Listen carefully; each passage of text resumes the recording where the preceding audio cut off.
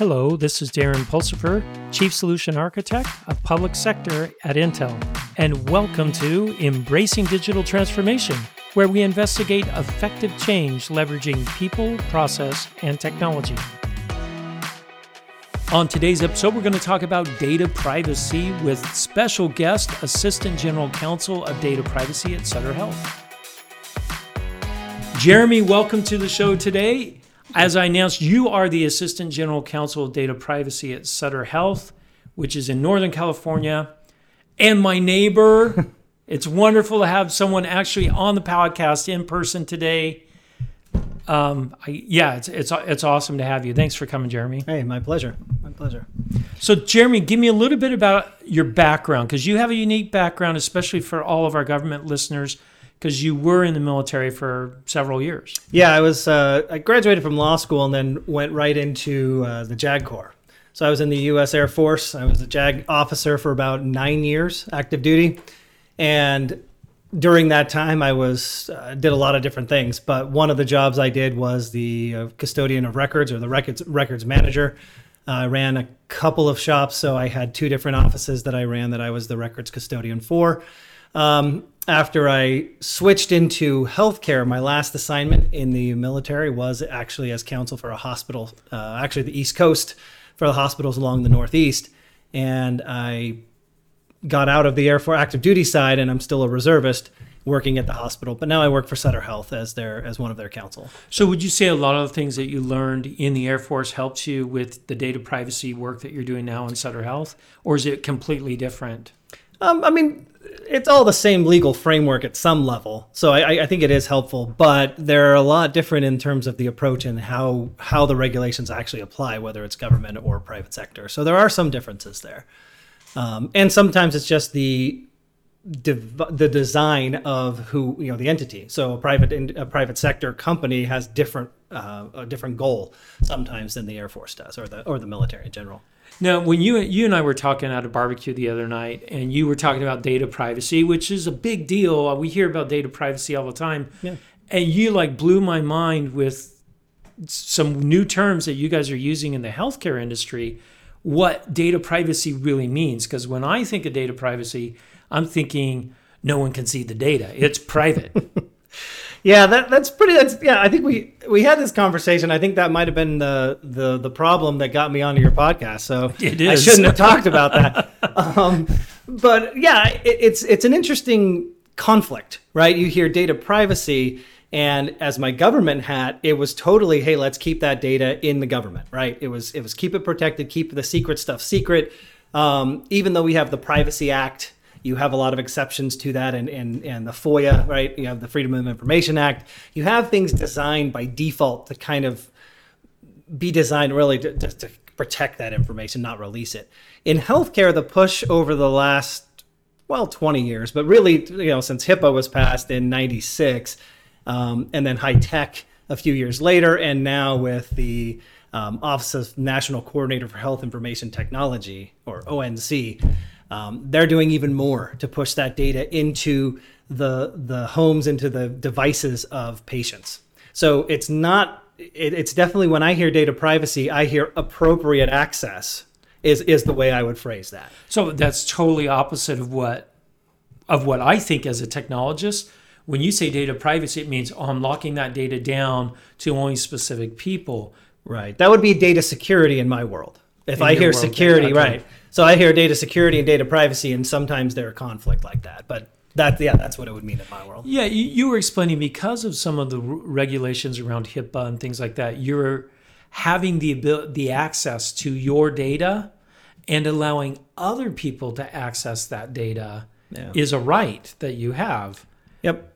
Yeah, it has been since, like I said, since 96. And when HITECH came out in about it went into effect about 2013, 2014, in that time frame, what that did was actually say, not only do you as a patient have a right to it, you can direct your healthcare provider to give it to a third party. So I could give it to my attorney or to my friend, my neighbor. It didn't matter. I have the right. And I could also ask what type of the medium I want it released in, whether it's electronic or paper. So there's been some rights given to patients, and it doesn't just it's not just healthcare data either. I mean, we've seen this movement with GDPR. There's laws now in Brazil, Canada, China, India, California, Virginia, Washington State. We have this privacy law and this movement to controlling your data, your personal information. And there are probably about as many laws as there are that many definitions of what personal information is. So sometimes it creates quite a conflict. If I have a patient or someone in Virginia, but California law is ruling, the ruling law, sometimes there's a conflict there, and I have to figure that out. So yeah, the movement to privacy right now is really kind of more access, right? And control from the individual. So that's really interesting, because a lot of times when I think back to data privacy or data security, I'm always thinking about the security side of things, being an IT professional, meaning I can limit who has access to things.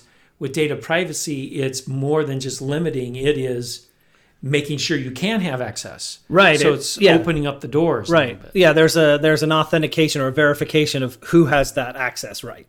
So you actually have to go through the process. If anyone can request it, and there's a list of people who can access it. So yeah, it's more of a validation, right? And who has authorized use and access. So even the company itself, right? So even internal use sometimes is implicated in that. And one branch of the company might not be able to access what the other branch of the company has. So it can be very awkward with data privacy and data security. Data security would be, hey, let's protect it from those bad actors, and that's kind of where we have that level. So everyone's a victim, right? Everyone can be attacked. Everyone has this idea that a foreign actor, and by foreign I mean not your company, right, can come in and get your data. But so we're now balancing both that cybersecurity and this privacy right, which can create a lot of work for not just for the legal side, but for the operation side, for the technical folks.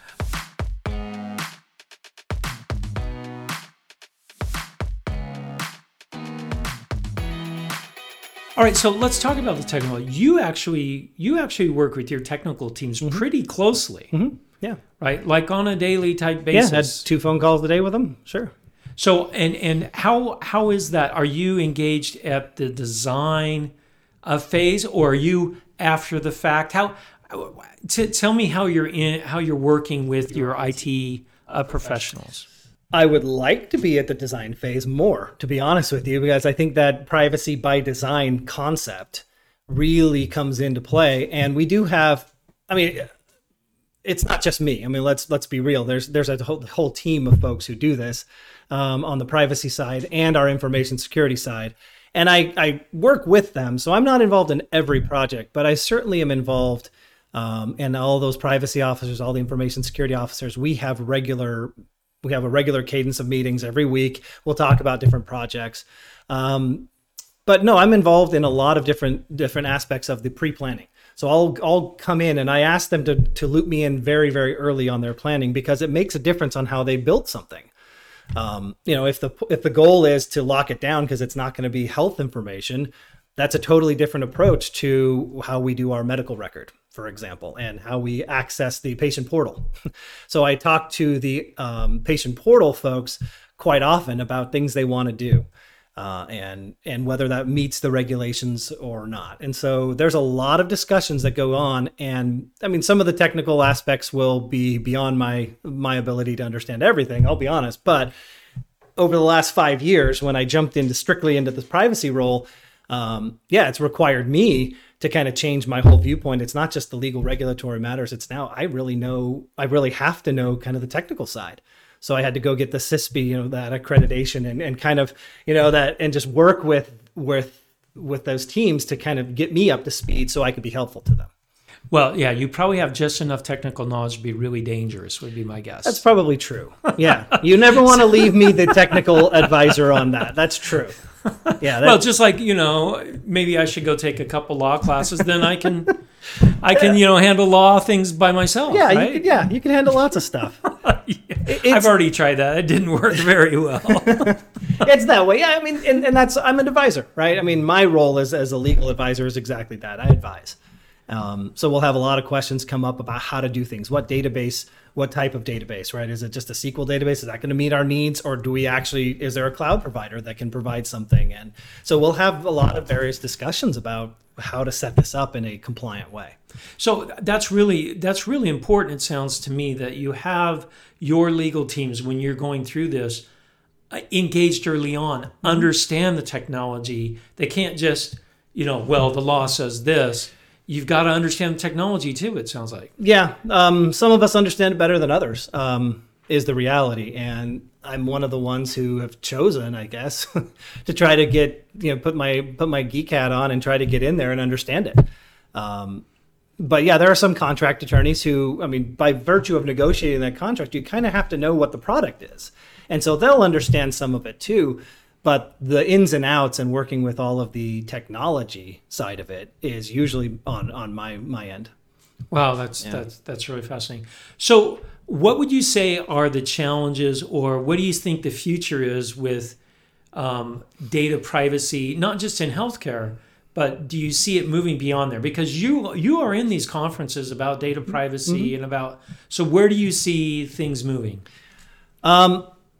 Well, really, it's more about individual access. That's where I see the regulations. I see the push going. I see politicians and think tanks pushing to individual right to access. Right now, all of the big companies, Googles and Facebooks and whoever, they have options where you can go and clear out your data, or you can prevent them from selling your data in various ways. I think what I see the privacy aspect of it is really going to change a little bit of how we track things. So cookies might not be as big of a thing, right? Those tracking devices, we might not have the traditional cookies that we've had or seen before. We'll have to have something else that helps those targeted advertisers or those behavioral advertisers to look into.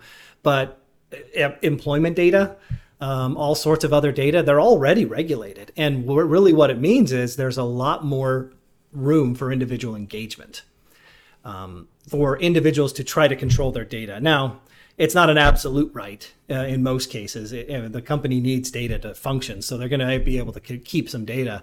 But I think it's more and more going to be regulated. And in the United States, I think we're going to have more complexity and more problems before we have a standardization. Is that because we've got 50 states that all have their own regulations? Yeah, we have 3, I think, right now. I think Virginia's, Washington, Colorado passed theirs too. So we have at least 4. It's just going to be a hodgepodge of those. That just must keep you up at night. Trying to just keep track of all these regulations and then hurting your IT app developers saying, guys, you can't do that because in Colorado... Yeah, there's this in California this. And there's a couple of functions. The benefit of being a healthcare company, we have 24 or 26 hospitals, depending on how you count a couple of the rural hospitals. But we have several hospitals. They're all in Northern California. We do have some clinics I guess there's one hospital in Hawaii too.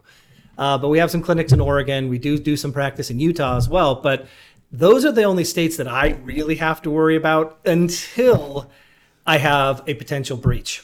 And then you're right. Oh. If that data gets released or breached, then it really would matter where these individuals reside.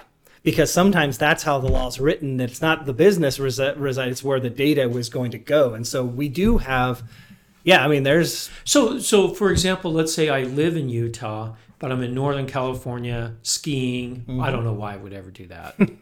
If I live in Utah, I would stay there. Yeah, that's backwards. Yeah. All right. But I'm in Utah. I'm visiting the beach in Northern California, and I hurt myself. I go to your hospital.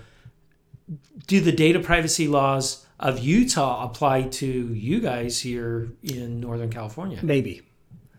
And so, it's very complex then. Right. Traditionally, what would happen is the data laws that would prevail would be California's until such time there's a breach. And if we had some sort of breach, we released something or ransomware or something happened where we had to report it. We had the duty to report under the law. Sometimes that law is actually written that we actually have to follow the location of the residence of the patient. So that's really the complex. Utah's law wouldn't govern how we actually do our practice, and how we provide care and how we do that, preserve the data. But it would maybe apply on a breach scenario, which again, you'd have to do that evaluation, which we've done. without going into a lot of detail, we did have a couple of incidents where we had to analyze a 50-state breach. And we had patients from all over that we had to analyze, okay, who do we need to notify and who don't we need to notify? So yeah, it's pretty complicated in some cases, and sometimes we send that out. I'll be honest, sometimes it's just, we're going to pay for that service and get them to evaluate that. So that's a good point too. Sometimes if you don't have the knowledge inside, both IT and legal, use somebody that does understand that. Yeah, and there's a whole industry popping up around there. You see law firms who now are engaging lawyers, kind of doing my type of work, where we have shifted our focus into the privacy and information security side. So instead of this traditional law firm that used to handle employment law only, well, they have a whole section now of 5 or 6 attorneys who handle information type of cases too. So yeah, I think there's some good ones and there's some not so good ones too. I mean, so you just have to be aware, but there's a whole market out there for that. Yeah. And it's great help. I mean, if you need the help, I would recommend go get that help. Go get that help. Yeah. And it sounds to me like if I am developing any kind of applications that deal with people's data, which I think that would be almost every application. A lot of applications. Right? Yeah. Then it is important to understand that there are data privacy laws that are different in each state, different in each country. Yep. So you do have to understand the ramifications of using that data, storing the data. Yeah, that's definitely true. And you being on the App Store, any App Store, if it's a phone app especially, like Apple's tracking that now, right? Apple has come out and said, hey, we want to be very conscientious and give that consumer the ability to check or uncheck, right? And they're supposed to be respected. So yeah, you have to develop your app with the capability of, hey, I'm going to be scraping or collecting all this data because this is going to be a revenue stream. Well, it may not turn into that revenue stream that you originally planned. But yeah, it's all up in the air. I think it's going to get more complicated before it gets solved and more easy or easier. So, all right, great. Jeremy, thank you for coming on the show today. I think you've enlightened a lot of us on just the concepts of data privacy. It's not what I thought that was data security. So I learned something new all the time. Yeah. No problem. Thanks for having me, Darren. I appreciate it. Thanks for listening to Embracing Digital Transformation today. If you liked our episode, go ahead and give us 5 stars on your favorite podcast or video streaming site. You can also find out more on embracingdigital.com. Until next time, keep moving forward and do something wonderful.